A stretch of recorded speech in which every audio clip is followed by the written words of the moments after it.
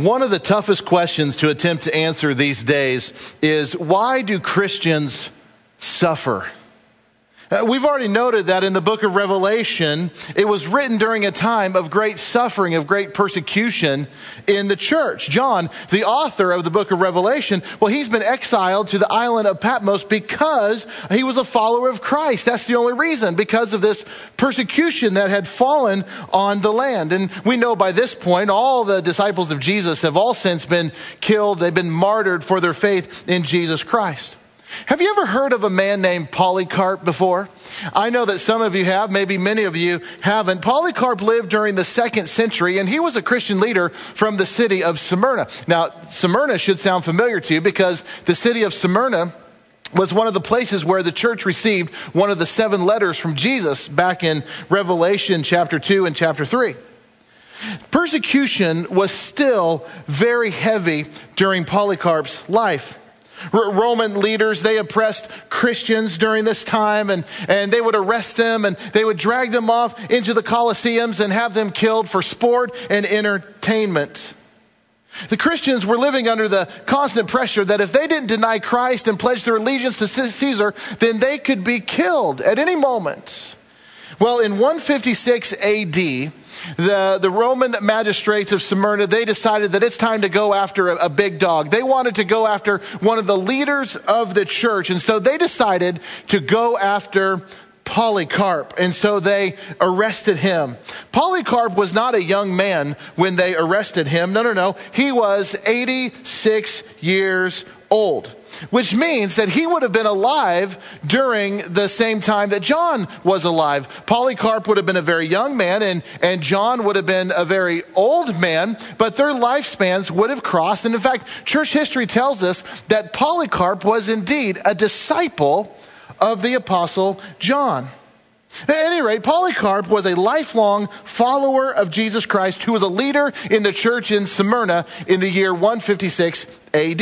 And there is a written record of the events of what happened that I'm talking about that was written down around 160 AD. And if you ever take the time to go read that account of what happened, you will be blessed. But in short, Polycarp was arrested, and he was threatened that he needed to deny Christ or they were going to put him to death. And I love Polycarp's response. I mean, it was one of those responses that has been recorded for all time to encourage Christians. Polycarp responded by saying this: 86 years I have served Christ, and he has never wronged me. How could I now speak evil of my King and my Savior?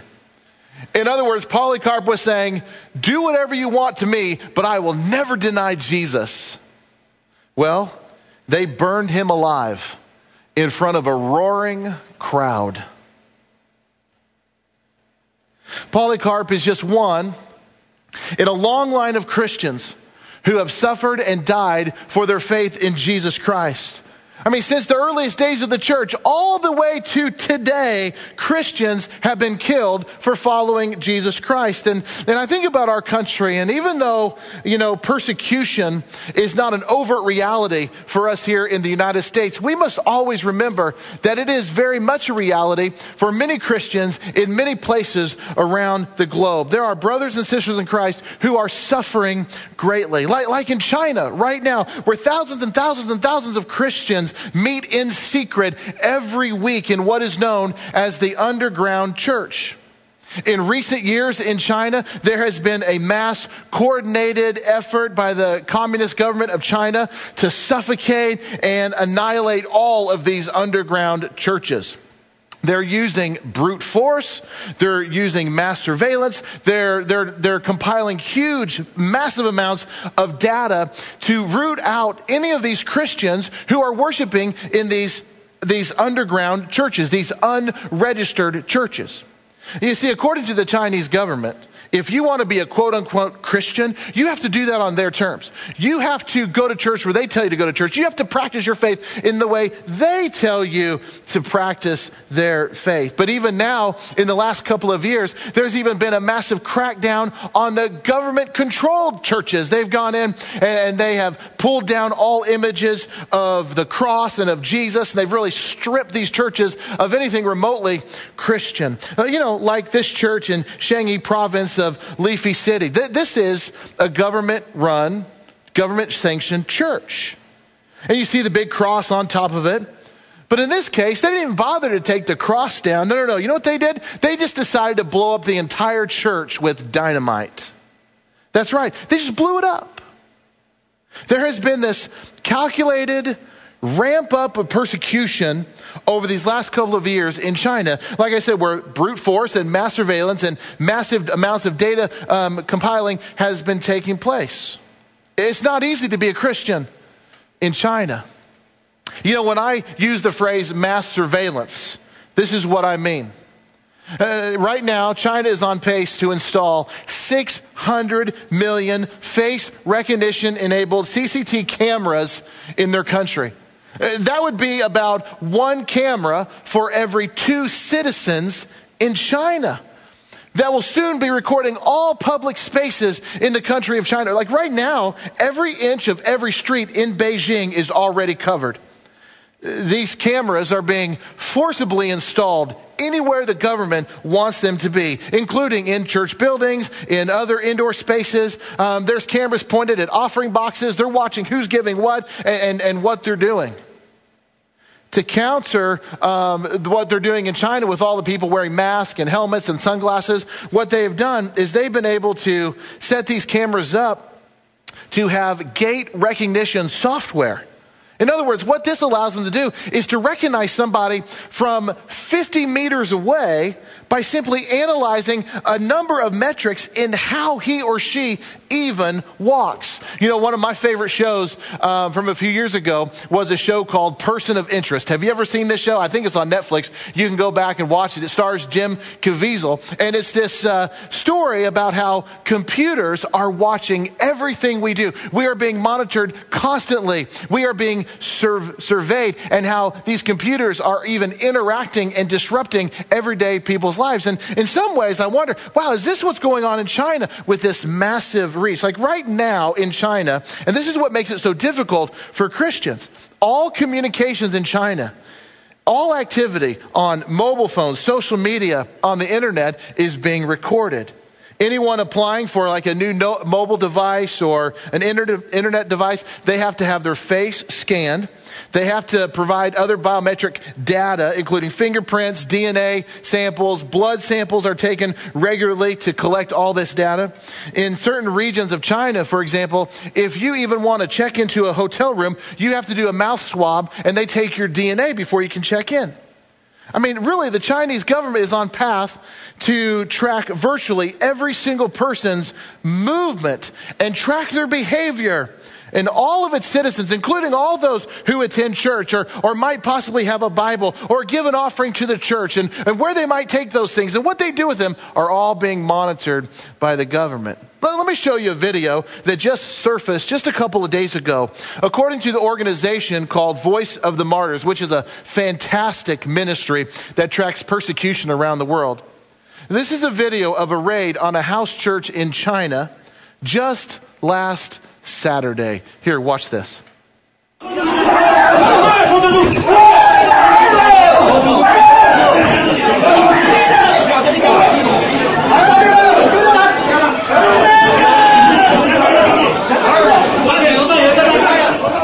Friends, we need to be praying for our brothers and sisters in Christ in China, but not only in China, but Christians all around the globe who are suffering for the only reason of the fact that they believe in Jesus Christ. Where they live every single day with the daily threat of beatings or kidnappings or being sold into slavery or going to jail or losing their homes or losing their families or even being put to death for being a Christian. We need to be lifting them up in prayer every single day. But you know, when we hear stories of what's happening around the globe about persecution, when we see videos like the one that I just showed you about these Christians meeting in an underground church home and the government of China comes in and disrupts them and arrests everybody. The question that follows things like that is this: hey, if God is so good, if God is all powerful, surely he can do something about this, can't he? I mean, I know I'm not the only one that has ever wondered questions like that. Why do Christians suffer? And I'm not just talking about suffering from persecution, which was very much a reality in John's day. It's very much a reality in the 21st century. But I'm also talking about suffering in other ways. Like, why do Christians suffer of cancer or some other disease that befalls upon them? Why aren't Christians spared from some of these things? Or suffering from war, or suffering from the sudden loss of a loved one, or suffering from the sudden loss of perhaps a job or some other kind of devastating moment in a person's life. Well, why do we suffer such painful experiences? And why does God allow his children to get beat up? Would you believe it that Revelation chapter 6 and 7 contains some of the most encouraging words to Christians who suffer? If you haven't done so already, would you go ahead and open your Bibles to Revelation chapter 6? We're going to be spending our time in chapter 6 and some in chapter 7 today. And as you're finding that, let me just remind you that what we learned in chapter 4 is John has this vision of heaven, where he sees God on his throne in all of his glory, and all of creation is worshiping the Lord. And then in chapter 5, we see that God is holding a scroll in his hand, and this scroll is sealed with 7 seals. It probably looked a lot like this picture of this scroll here at the bottom of the screen. It's parchment paper, it's rolled up, and it has these wax seals that are sealing it shut. There's 7 of them. It probably looks something like this. John visualized something like this. So John, as he sees this scroll in God's hand and it's sealed with these 7 seals, we learn that he begins to weep, and he's so sad because nobody in heaven is able to open these seals and unroll this scroll, this revelation. But then Jesus comes onto the scene. And not all hope is lost, because Jesus, who John describes as a lamb, as one that has been slain, which is another image in apocalyptic literature of the victorious Jesus. No. John learns that Jesus can open this scroll. And when Jesus takes the scroll out of the hand of God, then all creation, all of heaven bow down and worship, and they sing songs to the Lord. And then they are accompanied by thousands and thousands and tens of thousands of angels that join in this worship. Literally all of heaven is worshiping. And we come to Revelation chapter 6, verse 1. And this is what it says. Read it with me. I watched as the Lamb opened the first of the 7 seals. Now, who is the I in this verse? When he says I watched, we're talking about John. John watched, John observed in this vision Jesus take the scroll out of God's hand. He observed everybody worshiping, and then after that, he watched Jesus begin to open these seals. He broke the seals on this scroll and started to open it up. And here is what the opening of these scrolls is like when you read it out loud, all together without stopping. Look with me in verse 1. I watched as the Lamb opened the first of the 7 seals. Then I heard one of the 4 living creatures say in a voice like thunder, "Come." I looked, and there before me was a white horse. Its rider held a bow, and he was given a crown, and he rode out as a conqueror bent on conquest. When the Lamb opened the second seal, I heard the second living creature say, "Come." Then another horse came out, a fiery red one. Its rider was given power to make peace on the earth and to make people kill each other. To him was given a large sword. When the Lamb opened the third seal, I heard a third living creature say, "Come." I looked, and there before me was a black horse. Its rider was holding a pair of scales in his hands. Then I heard what sounded like a voice among the 4 living creatures saying, 2 pounds of wheat for a day's wages and 6 pounds of barley for a day's wages, and do not damage the oil and the wine. Then I heard the Lamb open the 4th seal. I heard the voice of the 4th living creature say, "Come." I looked, and there before me was a pale horse. Its rider's name was Death, and Hades was following close behind. They were given power over 1/4 of the earth to kill by the sword, famine, and plague, and by the wild beasts of the earth. When he opened the 5th seal, I saw under the altar the souls of those who had been slain because of the word of God and the testimony they had maintained. They called out in a loud voice, "How long, sovereign Lord, holy and true, until you judge the inhabitants of the earth and avenge our blood?" Then each of them was given a white robe, and they were told to wait a little longer until the full number of their fellow servants, their brothers and sisters, were killed just as they had been. I watched as he opened the sixth seal. There was a great earthquake. The sun turned black like sackcloth made of goat hair, and the whole moon turned blood red, and the stars in the sky fell to the earth, and figs dropped from a fig tree and shaken like when shaken by a strong wind. The heavens receded like a scroll being rolled up, and every mountain and island was removed from its place. Then the kings of the earth, the princes, the generals, the rich, the mighty, and everyone else, both slave and free, hid in caves among the rocks of the mountains. They called to the mountains and the rocks, "Fall on us and hide us from the face of him who sits on the throne and from the wrath of the Lamb. For the great day of wrath has come, and who can withstand it?" What in the world did we just read? Have you ever read Revelation? You go, what was that? What did we just read? Well, let me tell you where I'm at in my study today. We just read the first three revelations of the future. We just read the first of three revelations of the future, starting in John's time and finishing with the end of time. In the opening of these seven seals, John gives us a picture of the complete future in an abbreviated form. And he will do it like this again 2 more times in the book of Revelation. So the first picture of this complete future was the opening of these seven seals. The second picture of this complete future will start again in chapter 8 with the 7 trumpets.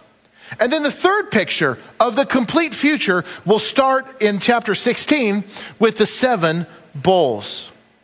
And I think what's really important for us all to understand is that the 7 seals, the 7 trumpets, and the 7 bowls, they are all describing the same thing. They are all describe the days we are living in and what will happen to those who reject the Lord at the end of time. The world comes to an end in chapter 6. Did you read it? That's what John sees. And you might be saying, oh, wait a minute. What do you mean, Joe, that the world comes to an end in chapter 6?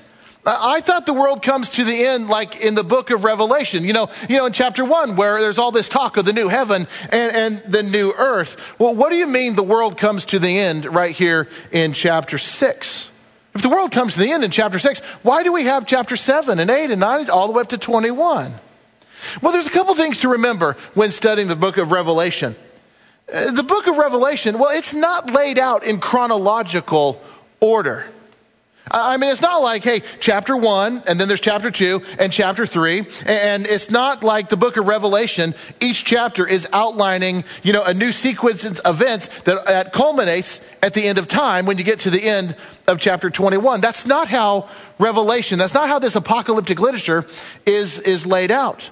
By the time we get to chapter 6, the end of the world has come. And then it will come to the end of the world again in chapter 8. And then it will come again to the end of the world in chapter 16. In fact, many people see that there are 7 times in the book of Revelation that the world comes to an end.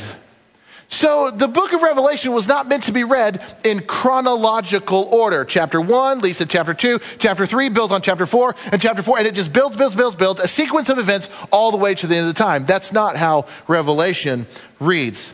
Nor is the book of Revelation supposed to be read and interpreted as a predictor of the future. The book of Revelation, and I've said this before, it is not some code that needs to be cracked. It's not like, oh, I see A plus B plus C equals D. Oh, this fits here, and this refers to here, and we create some kind of key to the code that predicts all of these events that must happen in the future. It would be wrong of us to read Revelation and say, oh, well, this can't happen because this hasn't happened, and oh, no, we have nothing to worry about because this will never take place until this happens. The book of Revelation was not meant to be read as a predictor of the future. What is Revelation? Revelation is an unveiling of what is to come, not a predictor of specific events and timetables and codes that need to be broken. So in chapter 6, John sees Jesus open the seals of the scroll one by one, and every time Jesus opens one of these seals, something bad happens. Now, there are some who will interpret these bad things, these catastrophes associated with these seals, as a particular sequence of future events. But as I just mentioned, I don't believe, it's not my opinion, that we should interpret these 7 seals in that way. You know, I agree with what Mark Moore said about these 7 seals. He says this is not a description of what will take place, nor is this a description of what did take place. These 7 seals are a description of what always takes place. Now, I want to say that again because this is so significant as we understand and interpret the book of Revelation. As these seals are opened up, you know, this isn't a description of what will take place, and it's not a description of what did take place. This is a description of what always takes place. In every age, in every era of mankind, we see the kinds of things described in the openings of these seals in our world, all of which lead up to the end of time. These seals are descriptions of great suffering in our world that we've all witnessed before. So let's look at them quickly, one at a time. The first seal is opened, and what happens? Out comes a bow-carrying horseman riding a white horse who is bent on conquest. You know, a part of reading any scriptures is to ask the question, in context, how would have John's readers first interpreted this? How would they have understood what John is talking about? You know, most likely, when John writes about this bow-carrying horseman riding a white horse, that would have brought up images and thoughts of perhaps the Corinthian warriors that these first century Christians knew quite well. They were the only mounted archers of their day. But if we think about through the course of all time, we can think of many examples of men and nations who were bent on conquest. So what does this first seal represent? This first seal represents military conquest, which we have been observers of all throughout history. Then the second seal is opened, and what happens? Out comes a fiery red horse that's carrying a long sword. This is the guy who disrupts peace everywhere he goes. And isn't it true? Couldn't we all say that there has not been a day in any of our lives where we can say it was at complete peace? No, we haven't experienced a day like that. I doubt if you took all the history books that have ever been written about everything that we can think of in history, they would not contain every battle between every tribe and every nation. You know, and not just battles between nations and tribes. I'm talking about battles between even friends and families and co-workers and the reality that every day somebody kills somebody else and there are fights to be had. Friends, we don't live in a day of peace. And this second seal really represents conflict and bloodshed and this day that there is no peace. Then the third seal is opened up, and here's what happens. Out comes a black horse whose rider is holding a pair of scales. So think about it like a weight scales. So this rider is coming out. Conflict and bloodshed, as we all know, has severe consequences, doesn't it? You know, a lot of the hardships that people suffer today are the result of conflicts and wars from other people. You turn on the news and you hear about some country that's in a civil war or they're going to battle with a neighboring country. What is often the result of that conflict? Well, refugees. People fleeing the country, setting up refugee camps. They don't have a home. They are displaced. They don't have food. They don't have jobs. Life is very hard. Nothing is easy. Famines are not an uncommon thing on our planet. Drought strikes areas, insects devour crops fail, people suffer. This third seal represents famine, economic hardships, distress that's caused in our world that we see all around us. Then the fourth seal is opened up, and what happens? Out comes a pale horse, and its rider's name is Death. Isn't it true that we have never experienced a day in our lives where death wasn't all around us. There's not a one of us that doesn't experience death. Whether death comes by conflict, or death is an accident, or death is from natural causes, there is no escaping death. We have images of caskets and funerals and graveyards and weeping families left behind due to all the experiences that people have and will have with death. We all will endure it. And many of you watching me right now can honestly say that you have experienced far more death in your life than you ever could imagine that you were going to have to endure. You see, this fourth seal represents death itself. Now, if we took a pause right there and we examine these first four seals, we would see that they very much look like things that we experience every day, that we see in our world all throughout time. We see military invasions, conflict, bloodshed, famines, economic hardships, even death itself. I think it's pretty easy to conclude that these are not descriptions so much of what will take place, nor are they descriptions of what did take place. No, these are descriptions of what always takes place. These are the things that have been happening around the globe since the day that John saw this revelation from Jesus on the island of Patmos. You know, when I was in seminary, I had to take 2 semesters of the Greek language. You know, this is the original language of the New Testament, the original language of the book of Revelation. And I wish that I could stand here today and tell you that I came out of those 2 semesters studying Greek as a Greek expert. I can't tell you that because it's not true. I am not a Greek expert at all. I think it'd be so cool if I could open up my Greek New Testament and I could read it in Greek and translate it into English on the spot. I know guys that can. I certainly can't. Sometimes I wonder if I really learned anything at all during those 2 semesters of Greek. But in reality, I did learn some things.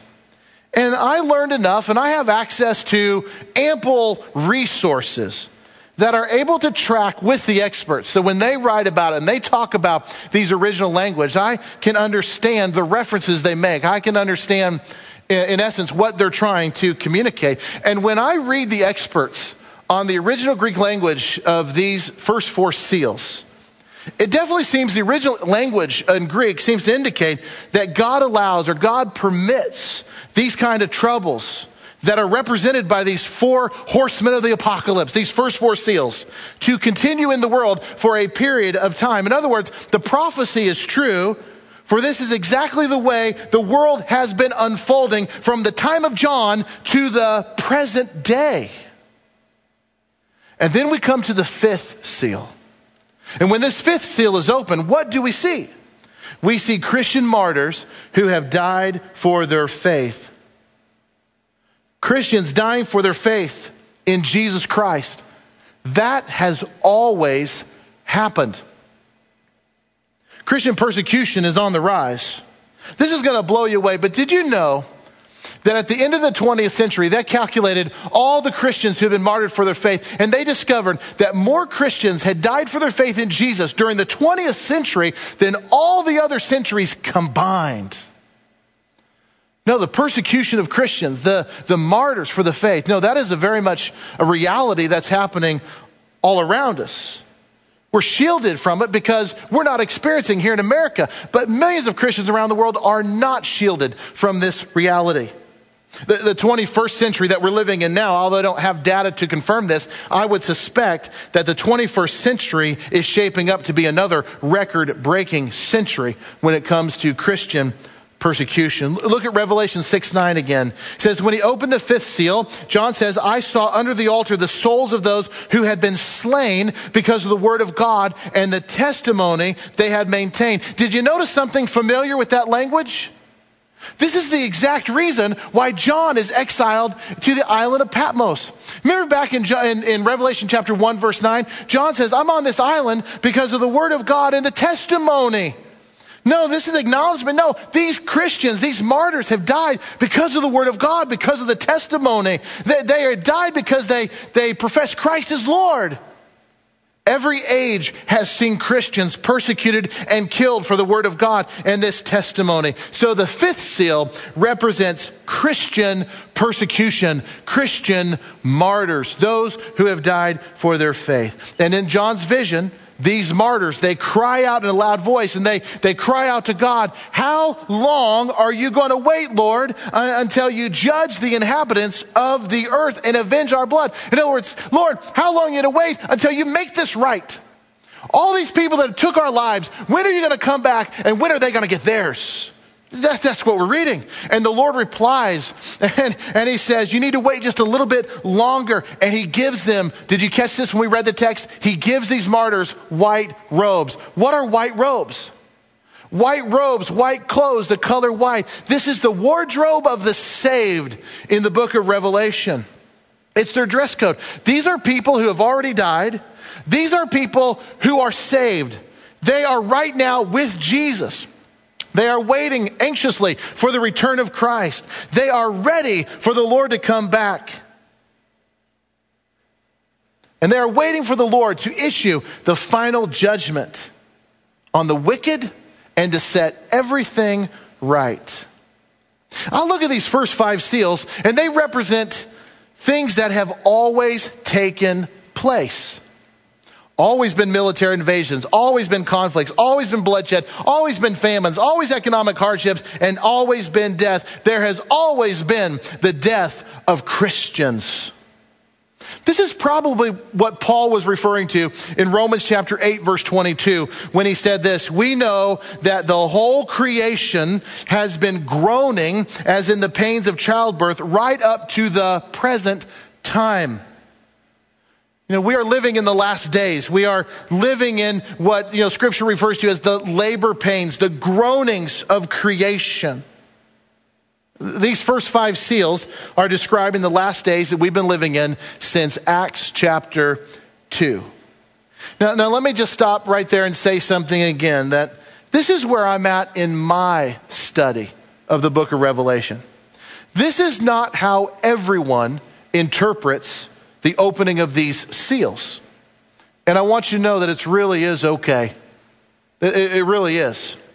You might recall from the very first message that I preached in this series on Revelation, and I made this statement, maybe you remember it. I said that I would be shocked if we get to the end of our study together and we have all landed in the exact same place. I said, I would be shocked if that happens. Because Christians have been studying Revelation for hundreds and hundreds of years and they don't land on the exact same spot. I'm telling you where I land on interpreting the book of Revelation. That's what I'm sharing with you from my study, the heart of my study. What I want to encourage you to continue to do and what I choose to do when it comes to things like this is this. We're going to stay humble before God and we're going to stay gracious with one another. That's what we're going to do. The bigger picture of the book of Revelation, regardless of how exactly you interpret the unsealing of these seals, the breaking of these seals, however you see that, the bigger picture is this, right? We all agree. God wins. We win. The devil is defeated forever. All interpretations, no matter how you interpret these 7 seals, they all lead to that singular conclusion. God wins, we win, the devil is defeated, we get to be with the Lord forever. Where we end up is with Jesus. So the broader message of what's going on here in Revelation is, you better be ready.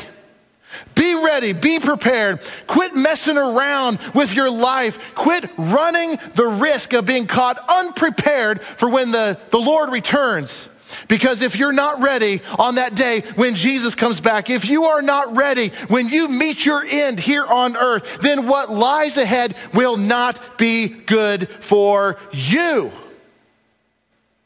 Regardless however you interpret these 7 seals, if you are not ready, you have indeed a big problem on your hands.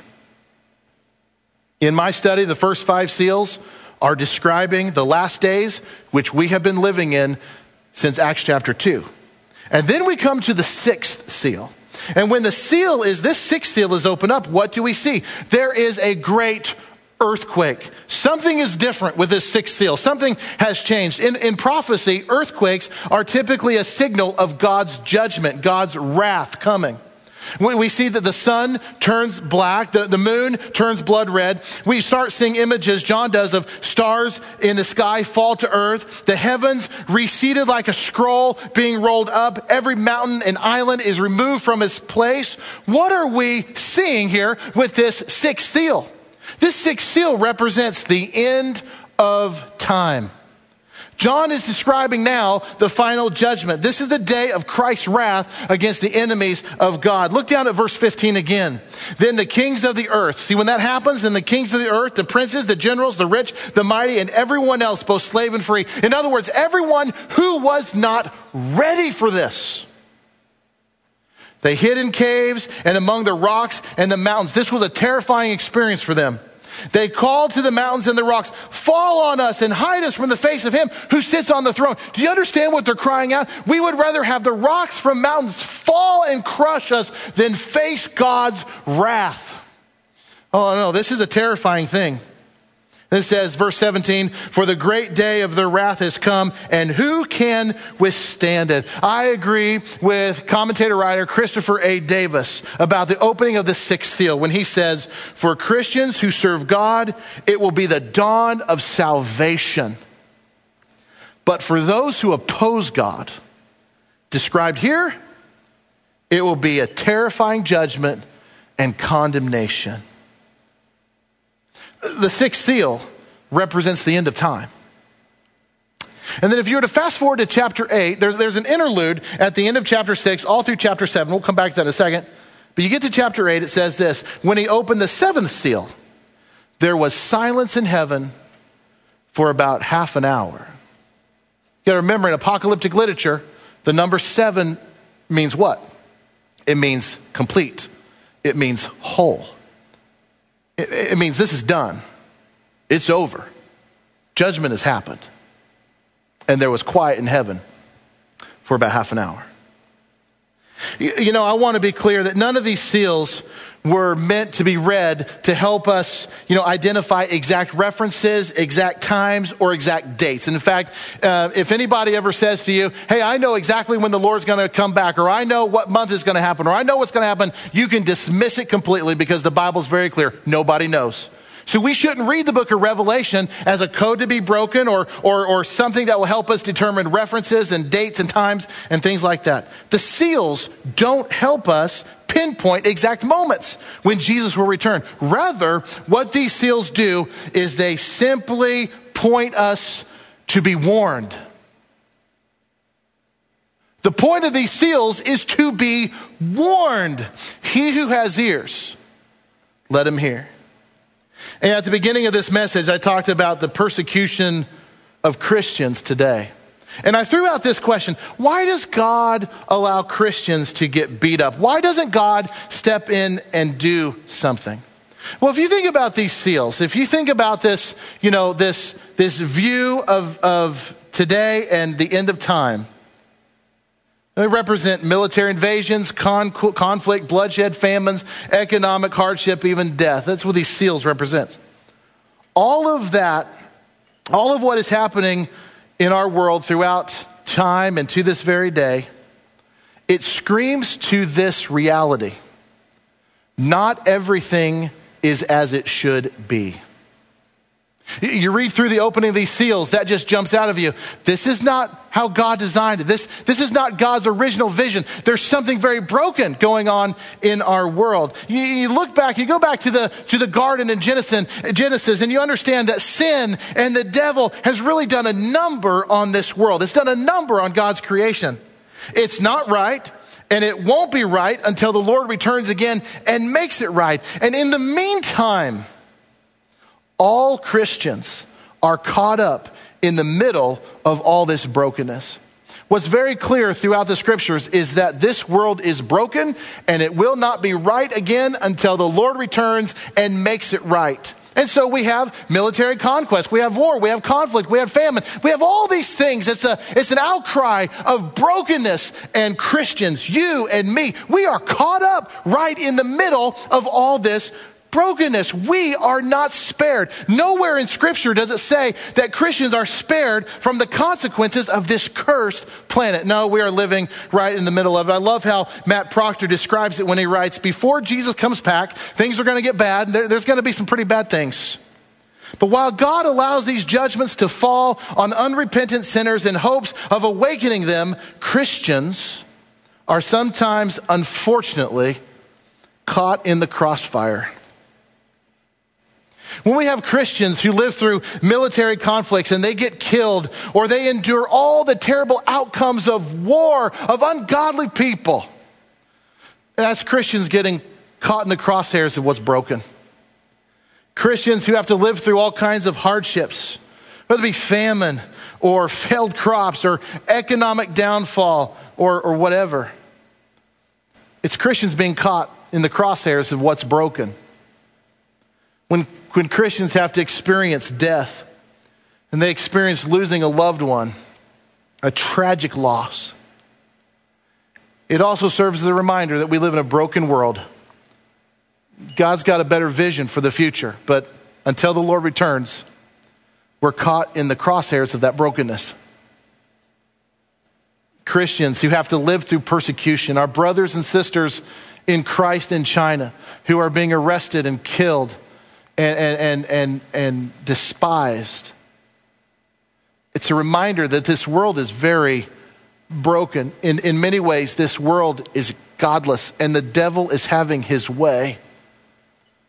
And Christians get caught up in the crosshairs of that brokenness. And there's this huge question that is presented at the very end of chapter 6. And the question is a simple one.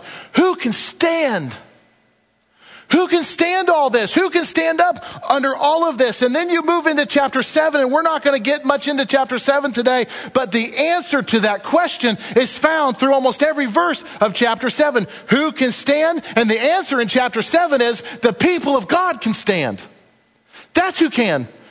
Who can be caught in the crosshairs of a broken world and still stay faithful and stand strong in the name of Jesus to the very end? God's people can. Let's read a couple verses. Look at verse 9 of chapter 7. John says, after this I looked, and there before me was a great multitude that no one could count, from every tribe, from every nation, people, and language, standing before the throne and before the Lamb. They were wearing white robes. Again, what are white robes? It's the dress code of the saved. These are all saved people, and all these saved people are holding palm branches. What is palm branches symbolic of? Joy, celebration. And they cried out in a loud voice, salvation belongs to our God who sits on the throne and to the Lamb. John sees the multitude of saved people. Chapter 7 mentions this number of 144,000. And that number has been the source of a lot of confusion and in different interpretations. You know, it's really quite simple, actually. 144,000. Remember, this is apocalyptic literature. Numbers mean something. And 144,000 is really just a symbolic number, meaning the people of God. You know, in the New Testament, it talks about the new Israel. These are people who have come to faith in Jesus Christ. That's what's represented here in this 144,000. We know it's symbolic because the number is actually much larger than that, because what John sees is a great multitude of people that nobody can count, and not just from Israel, but from every tribe, every people, every language, every nation. These are people that John is seeing who have been marked and sealed and are all wearing white robes. These are people who have been clothed in salvation. And a question gets asked in verse 13. It says, these that are in white robes, these people, who are they? Where did they come from? Where did all these saved people come from after all these seals have been opened? And the answer is, sir, you know where they're from. These are they who have come out of the great tribulation. In other words, the end of time, what has been happening ever since Acts chapter 2, these birth pains, these labor pains that we've all been living in these last days, these are those who have come out of these last days we're living in. They have washed their robes and have made them white in the blood of the Lamb. Therefore, they are before the throne of God and serve him day and night in his temple. And he who sits on the throne, pay very close attention. What is he going to do for these people who are dressed in white? He He will shelter them in his presence. Now think about somebody who is being persecuted for their faith in Jesus. What would that mean to them to say they will be sheltered in the presence of God? Many of these people have lost their shelter. They are exposed, and God said, no, I'm gonna bring them in. This would be a real word of encouragement to them. His never again, verse 16, will they hunger? Never again will they thirst. I can guarantee you that persecuted Christians around the world throughout all time, they have known hunger, they have known thirst. And the Lord's saying, I'm going to take care of that. The sun will not beat down on them, nor any other scorching heat. In other words, their lives will not be made to suffer any longer. For the Lamb at the center of the throne will be their shepherd. He will lead them to springs of living water. And God will do what? He will wipe every tear from their eye. There is not a persecuted Christian who has not cried out, the rivers full of tears. And God said, I'm going to wipe all of those tears away in the end. You see, what we're reading here is a promise from God that suffering does not last forever. And if you were living in the first century and you were being persecuted for your faith in Jesus, or you're living today in the 21st century, like in China, where they're having their underground church houses broken into, and the government is arresting the members of the church and throwing them in prison. Or if you're somebody that has endured a hardship that is a result of living in this broken world that we're in, where death is everywhere and pain is inevitable and suffering abounds in all kinds of forms. No matter who you are, what kind of suffering you're enduring, chapter 7 reminds us that we are all marked by God, that God is still on his throne and heaven is real and all this suffering won't last forever. So let me encourage you, church. Be encouraged from chapter 6 and chapter 7. Don't abandon the Lord. He has not abandoned you. Don't give up on your faith. The Lord wins. And so do we. Let me pray for us. Dear gracious Heavenly Father, I just first and foremost, as always, thank you for the scripture that you have given to us. Thank you, God, that you gave John this vision. And yes, Lord, there's parts that at times are hard to understand. And Lord, we have to really think through. But Lord, I'm thankful for the hope. I'm thankful that this truth comes through loud and clear, that suffering doesn't last forever. That we are marked by you, that you recognize us, that in the end of time, we will be spared from any wrath that you have coming, that you are still on your throne. Heaven is real, and this won't last forever. Lord, we take great faith and hope in the promise of knowing that what right now is broken, you one day will make right again. Lord, my prayer is that you help us all be faithful to the end. Lord, give us a boldness that we have not known before. Lord, give us the words when we have not had them before. Lord, may we live out each and every day of our lives knowing that you could come back at any moment, and we have been warned to be ready. Lord, I pray we live such faithful lives that when we see you coming, it will be met with so much joy when we get to be with you forever. And it's in Jesus' name we pray. Amen.